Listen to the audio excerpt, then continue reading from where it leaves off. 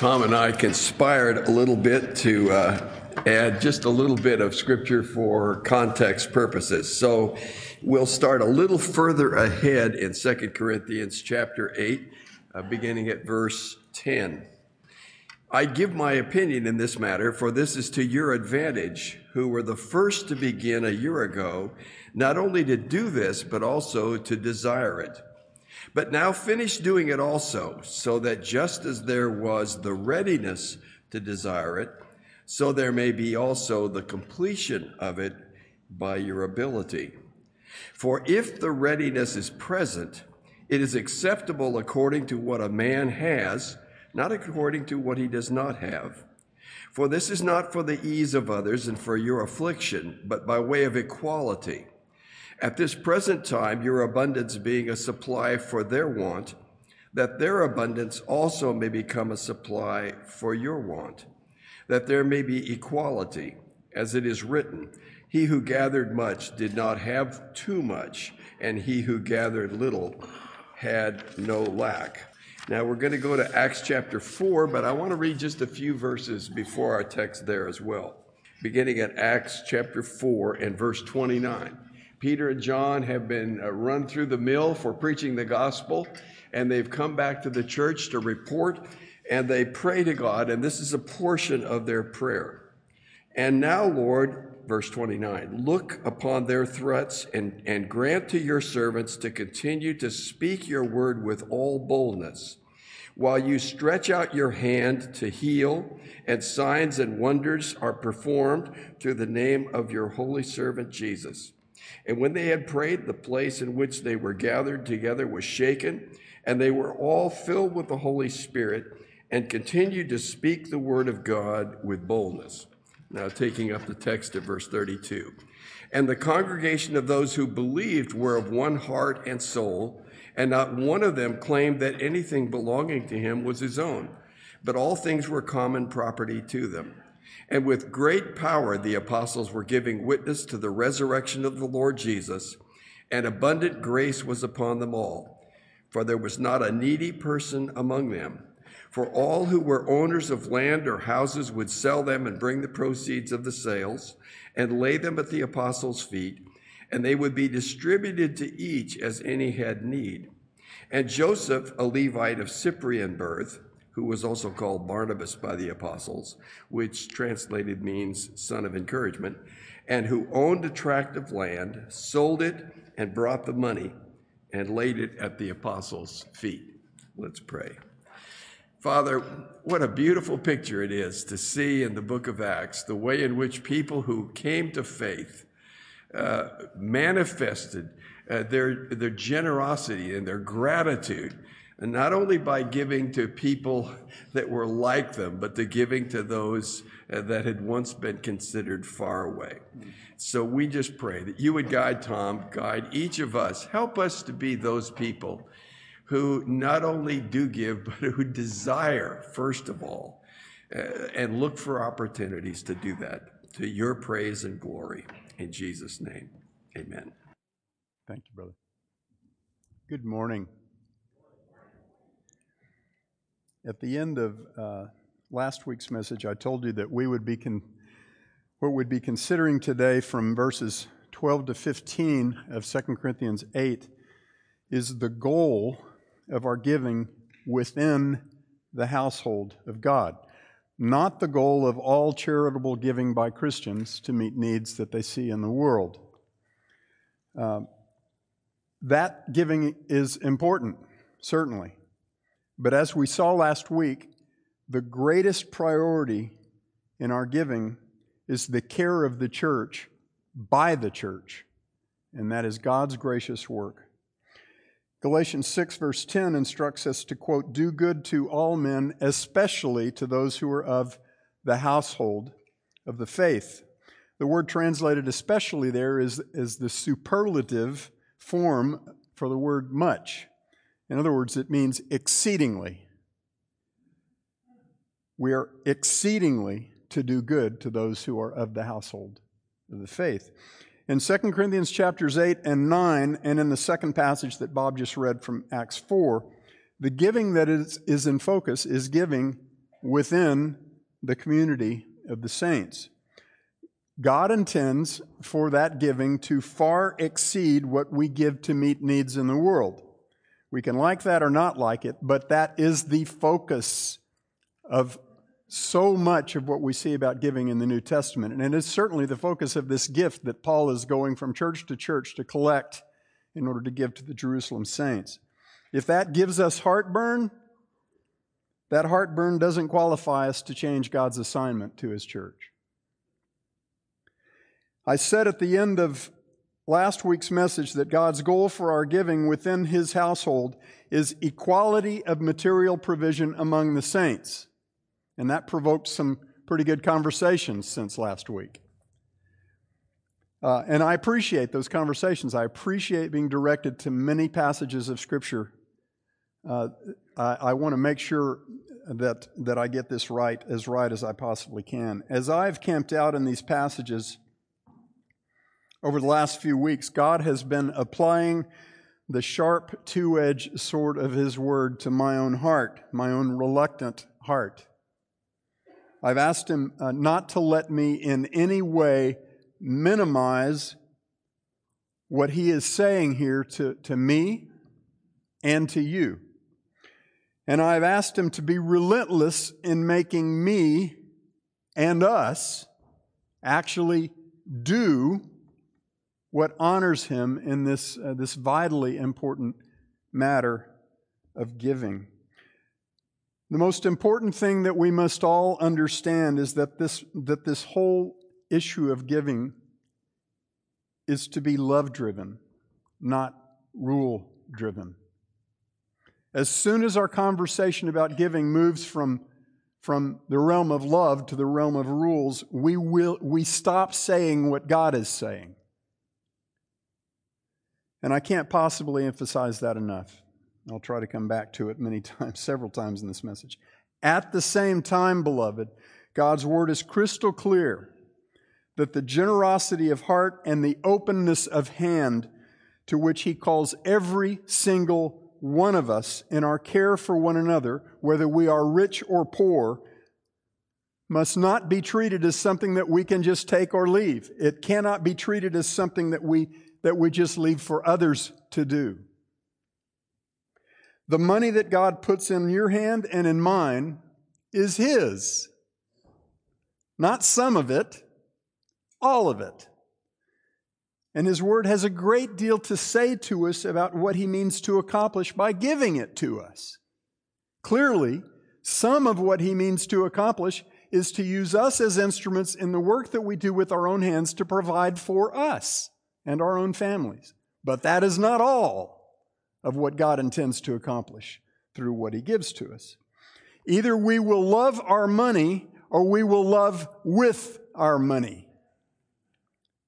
The first denies God's purpose for giving it to us, and the second fulfills God's purpose for giving it to us. In verses 12 to 15 of 2 Corinthians 8, Paul clarifies God's goal for our giving within the household of God, the body of Christ. And I'll say again that goal in a nutshell is love-driven equality in enough. Now I'm going to read verses 12 to 14, and I'm going to ask you not to miss Paul's use of the word equality. The saints in Corinth had been the first to pledge to agree to participate in this gift, but they weren't doing any good at following through on their commitment. So he calls them here to honor what they had said they would do. He says, if the readiness is present, it is acceptable according to what a man has and not according to what a man does not have. We don't get to go into debt to give. Okay? For this is not for the ease of others and for your affliction, but it is, quote, by way of equality. At this present time, your abundance being a supply for their want, that their abundance may also become a supply for your want, that there may be equality. He says it twice. The goal of our giving in the church is equality of earthly provision within the household of God. The Greek word translated equality in verses 13 and 14 means equality. Some have said that it means balance in some vague sense of that word. I have a hard time finding a biblical use of the word balance that isn't talking about precise weights. Now, bear with me, please bear with me. Others say that the equality that Paul is talking about here only applies at the corporate level. In other words, the goal is for every local church to have what is needed and for no local church to have in excess. Paul does not leave us to guess what he means here by the word equality. He tells us in verse 15. But before we look at that verse, let me get one other objection out of the way. Paul is absolutely not talking about dollar for dollar equality among all the saints. That would be utterly impossible to achieve in the first place. Can you imagine what life would be like in the body of Christ if every local church and then the church worldwide had a money and stuff police squad to make sure that every one of us had the same amount of money in the bank, the same square footage in all of our houses, the same make and model of car and year with the same number of miles? If any local church ever tried to enforce equality of earth, that's the word I'm looking for here, to enforce equality of earthly provision among all the peoples and families in the body of Christ, it would be devastating to godly love and unity. As Paul said in 2 Corinthians 3:6, the letter kills, but the Spirit gives life.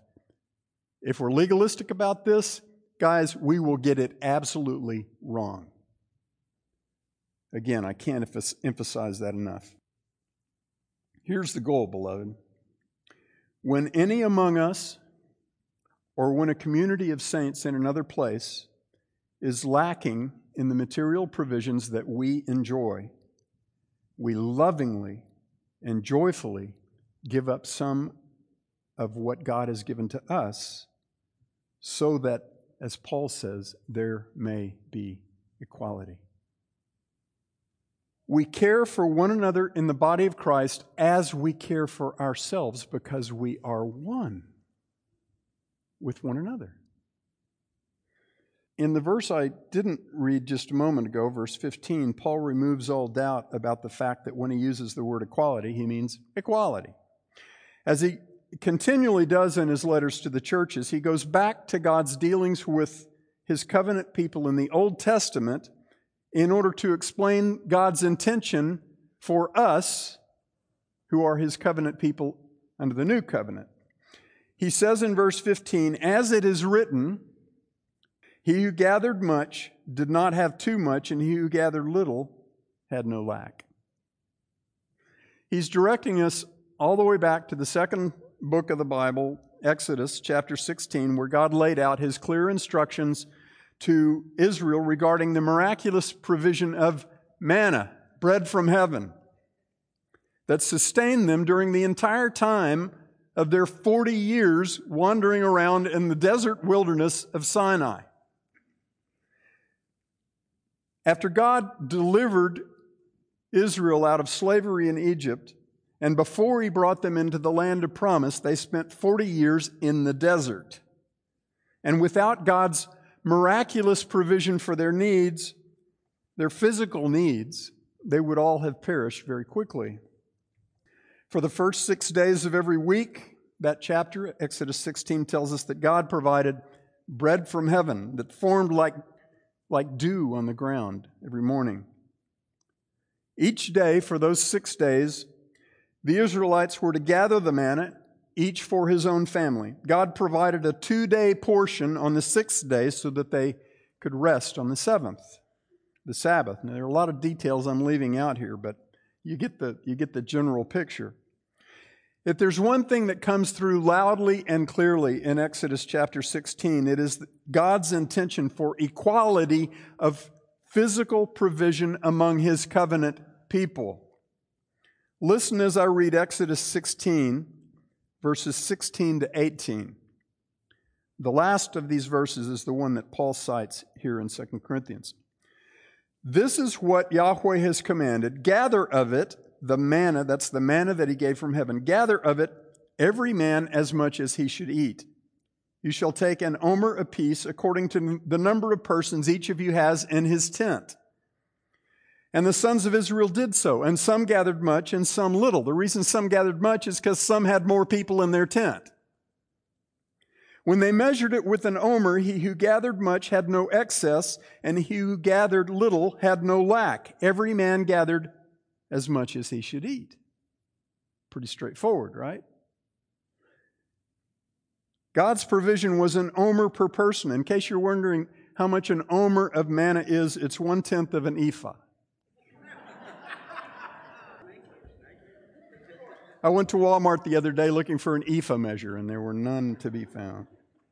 No, I didn't really. The Old Testament example that Paul sets before us to explain the goal of our giving within the body of Christ is an example, beloved, of divinely enforced equality in enough. God structured out any possibility of inequality in His heavenly provision for His people. Nobody had less than they needed, and nobody had more than they needed. If they tried to find a loophole in God's provision, He just absolutely structured out any possibility that would work. And you can read the chapter and see how He did that.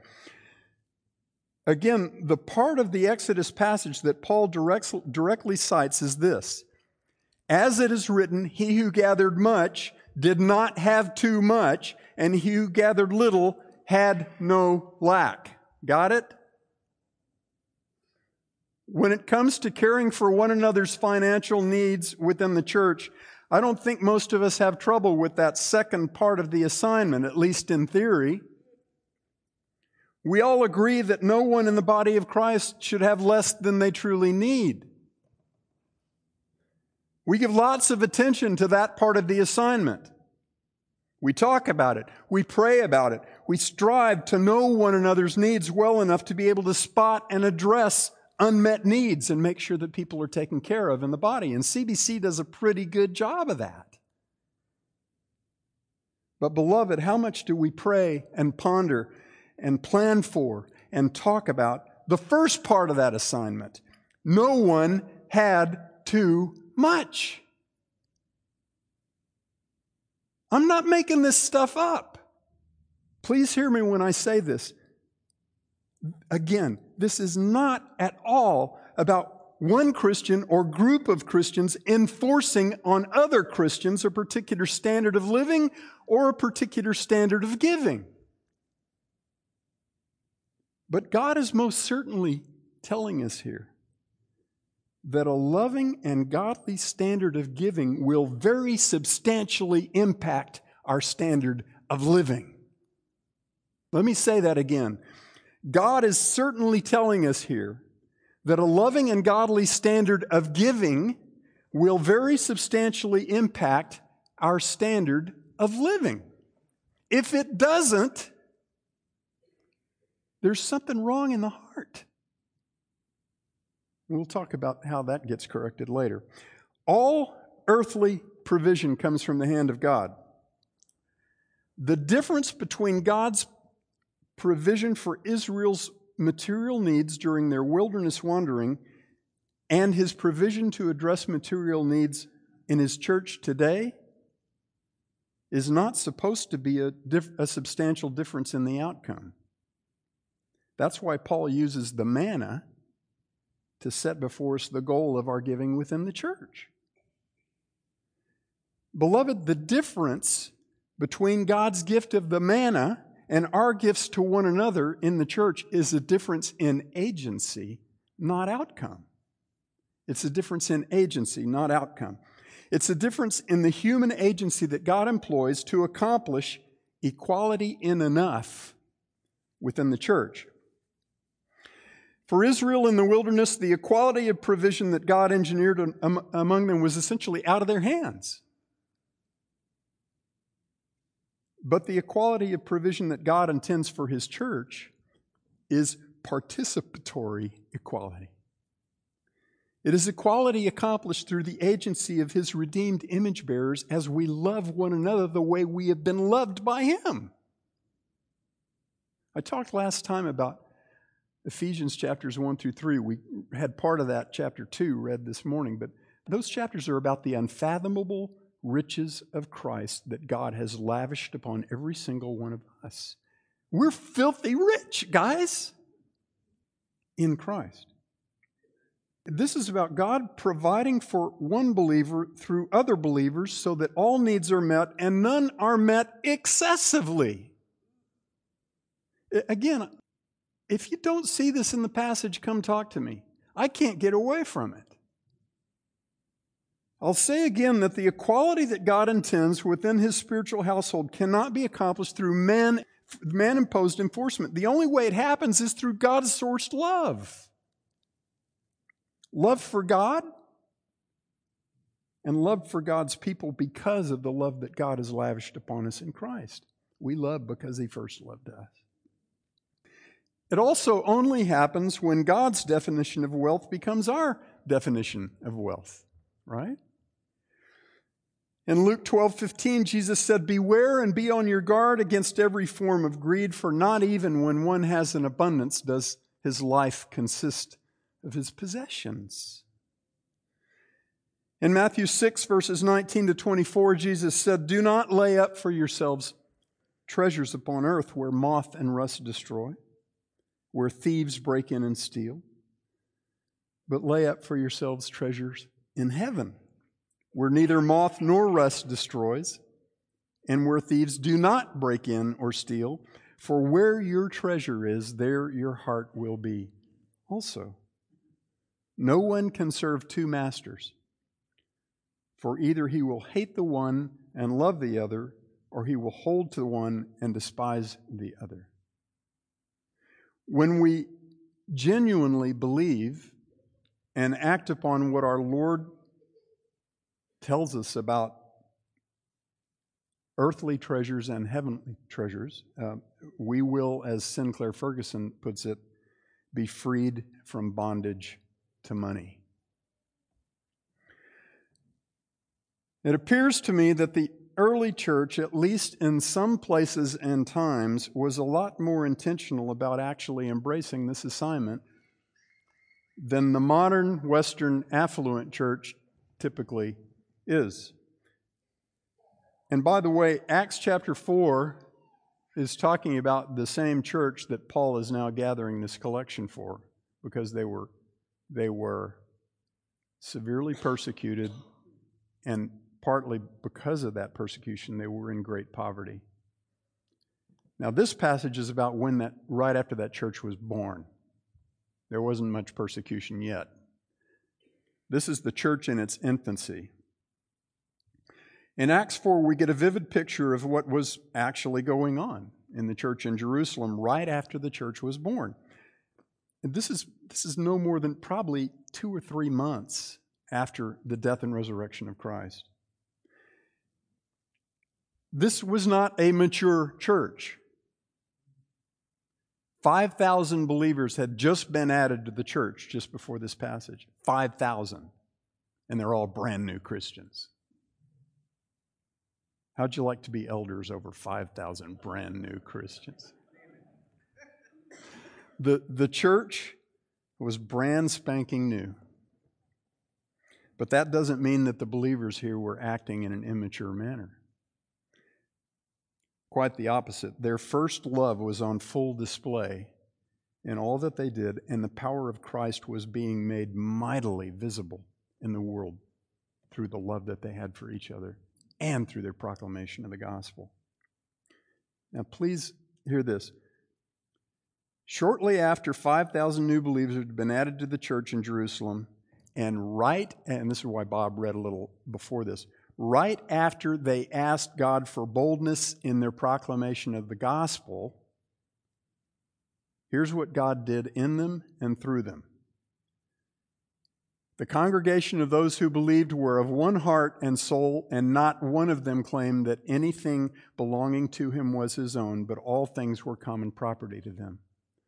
And with great power, now it comes right back to the proclamation of the gospel. With great power, the apostles were giving witness to the resurrection of the Lord Jesus, and abundant grace was upon them all. So here's how the abundant grace was manifesting itself. Not just in a bold proclamation, but for there was not a needy person among them, for all who were owners of land or houses would sell them and bring the proceeds of the sales and lay them at the apostles' feet. Lay them at the apostles' feet, and they would be distributed to each as any had need. Now, the first thing I want to point out here is that this outpouring of generosity immediately followed the prayer of the Jerusalem saints for boldness in proclaiming the gospel. You think maybe that their generosity in giving was part of God's answer to that prayer?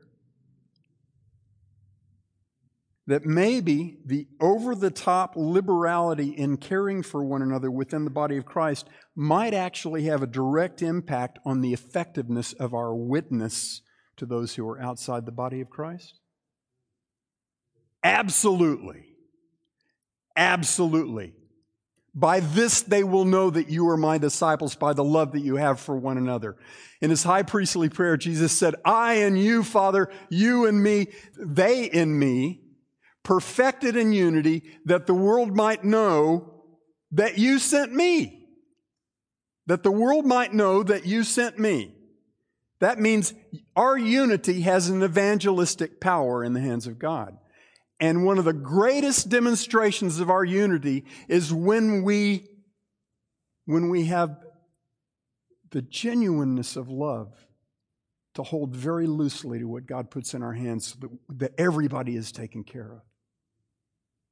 Especially when it's Gentiles giving to Jews. That came later in 2 Corinthians.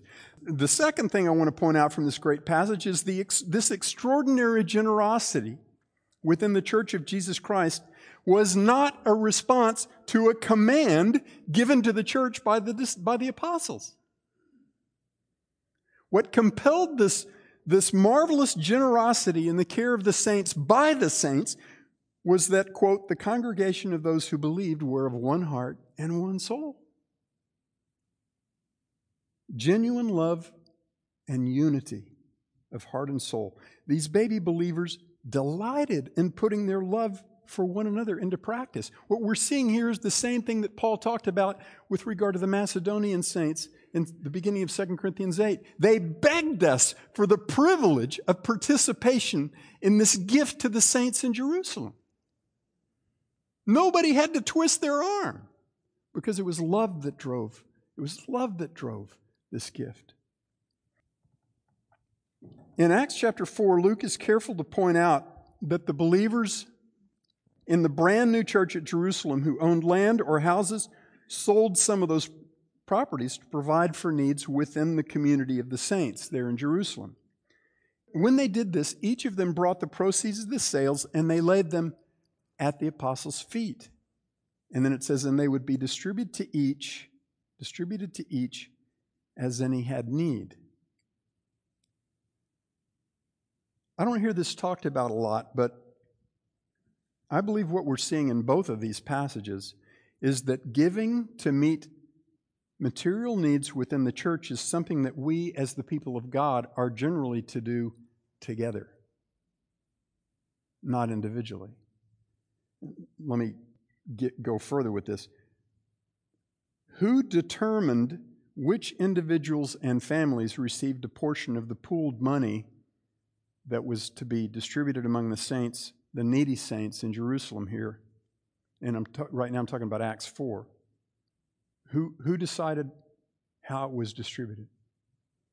The apostles, plural. They laid it at the apostles' feet. That's really important. This was not one family giving directly to another more needy family. It was every family giving to a pooled fund that was then administered carefully and prayerfully by the leaders whom God had appointed over His church, ensuring that the distribution of those funds met genuine needs and was honoring to Christ. Likewise, in 2 Corinthians 8 and 9, Paul is not telling each of the saints in Corinth to set aside whatever he or she had resolved to give and then to make his own arrangements to send each of those individual gifts to a particular family in Jerusalem, right? Both ends of this gift were to be a community act, a corporate act. In 2 Corinthians 8, verses 19 and 20, Paul refers to this collection for the Jerusalem saints as, quote, this gracious work, he's talking about God's grace, this gracious work which is being administered by us for the glory of the Lord himself, taking precaution that no one should discredit us in our administration of this generous gift. The clear implication there is that the gift, which was a gracious work of God, if it were not faithfully overseen through God-appointed under-shepherds of Christ, it could easily have been handled in a manner that did not glorify Christ. And Paul and his co-workers who gathered the gifts and took them to Jerusalem were accountable to God to, quote, take precaution to handle the gift in a manner that was above reproach, that was honoring in God's sight. When Paul finally arrived in Jerusalem with this gift, we can be quite sure that he wasn't the one who determined how the money was going to be distributed to each specific need within the local community of saints in Jerusalem. He handed the money over to the elders of the Jerusalem church, and they made those determinations at the direction of the Holy Spirit. That's why I say it's a corporate process at both ends of the gift.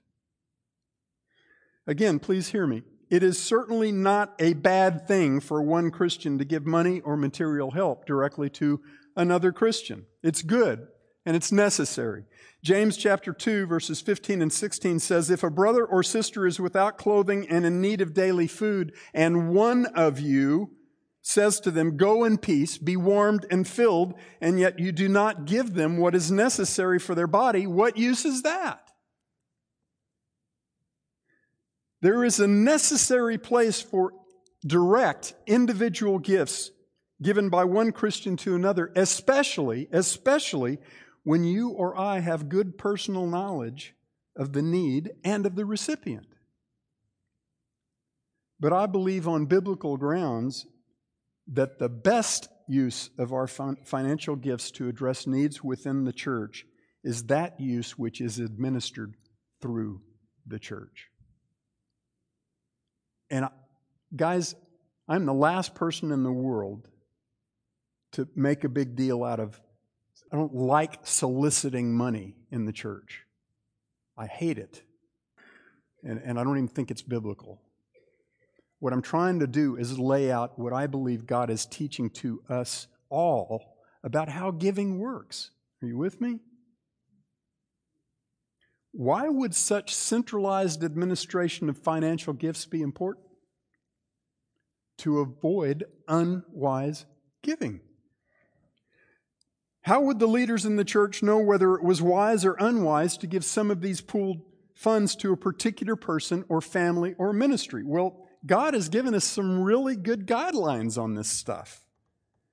I'm going to give you just 2 examples, and there are quite a few.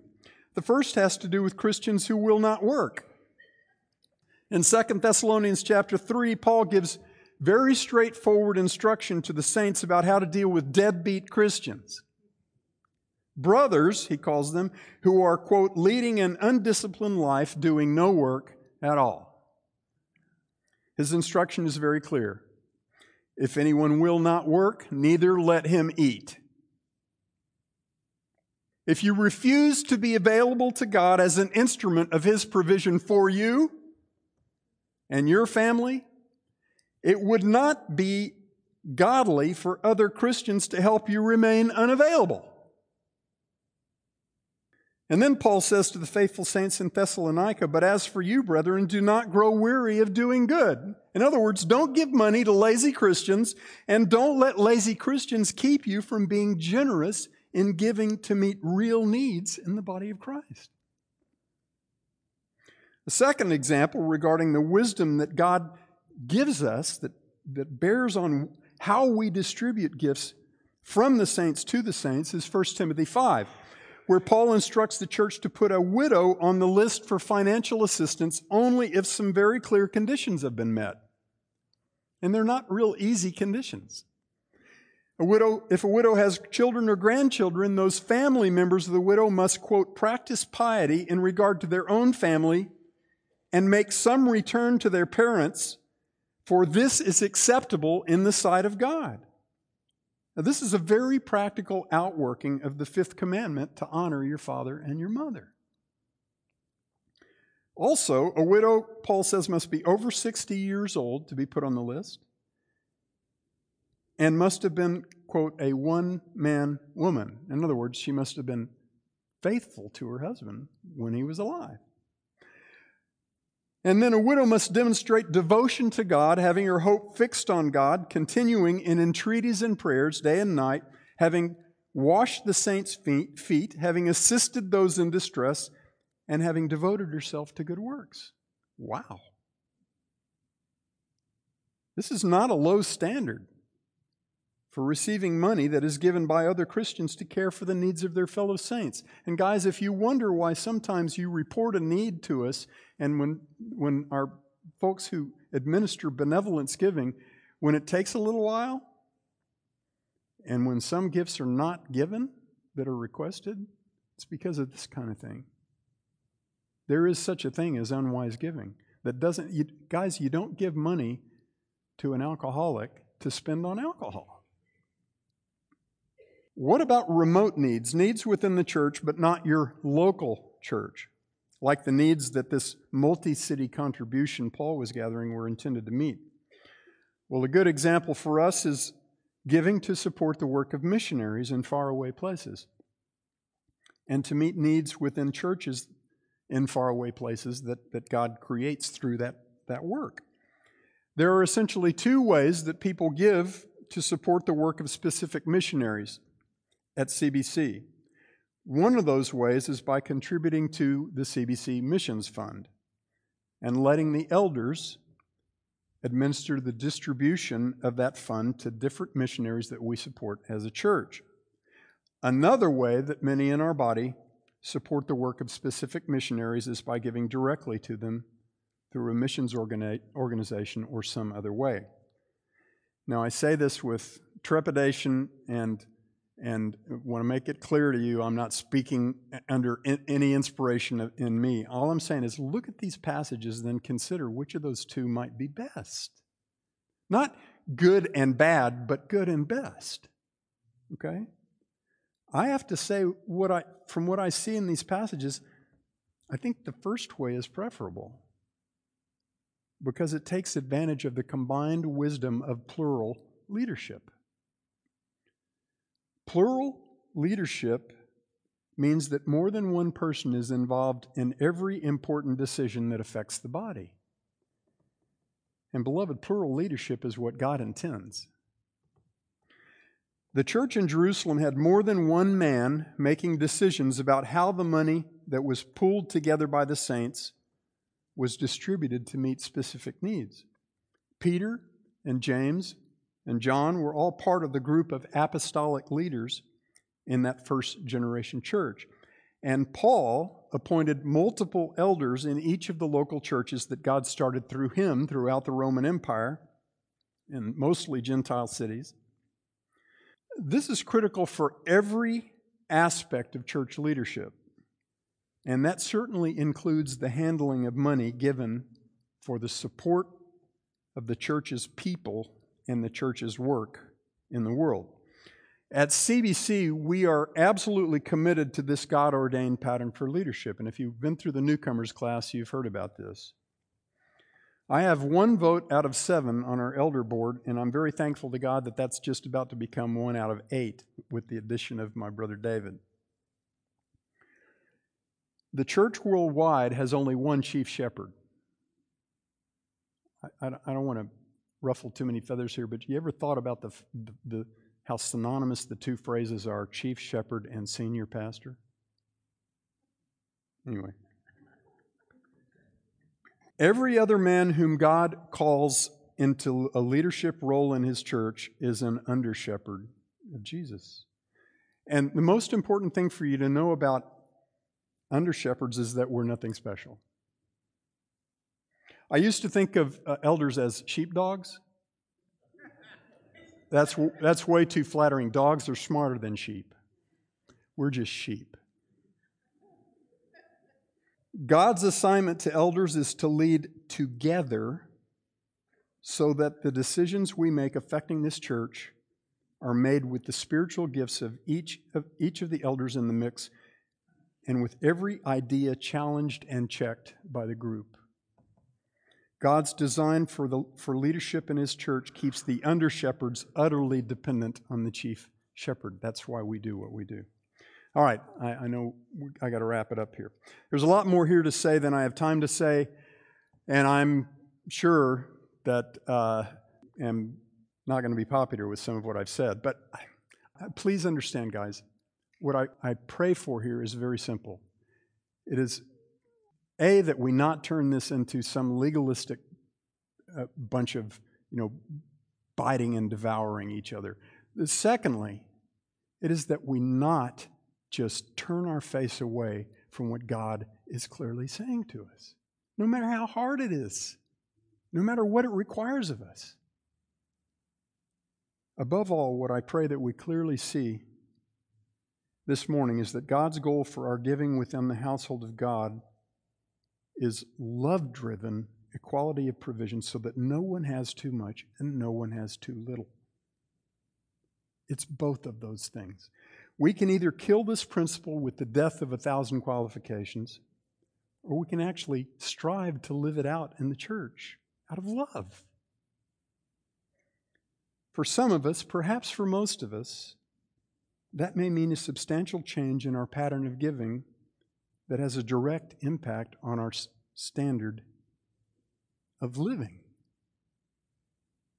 But above all else, the engine of our giving, that which controls and compels our giving, must be right. Guilt won't cut it. Burdensome duty won't cut it. Pleasing people won't cut it. Gifts that come out of those motivations are just filthy rags in the sight of God. So don't even bother. God loves a cheerful giver. In order for our giving to be pleasing in the sight of God, it must be a response to that which God has so generously and lavishly given to us in Jesus Christ. This all goes back to what I believe is the central verse in 2 Corinthians chapter 8, and that is verse 9. For you know the grace of our Lord Jesus Christ, that though He was rich, yet He became poor, that through His poverty you might become rich. That's not a lower standard for giving than a rule-based standard. It's a higher standard. It's the highest of all standards. And it's the only standard that makes giving a delight rather than a burden. The unfathomable riches of Christ that God has lavished upon us in Christ, His extravagant gift given to us, is what frees us to give freely. God is inviting you and me to participate in His gracious provision for His children through His children. We have every reason to say, look what we get to do as we generously and freely give out of the overflowing wellspring of life and blessing that God has showered upon us in Jesus Christ. Dear Father, open the eyes of our hearts to truly see and agree with and act upon what you are telling us. We ask this in the name of our Lord Jesus Christ and for His sake. Amen.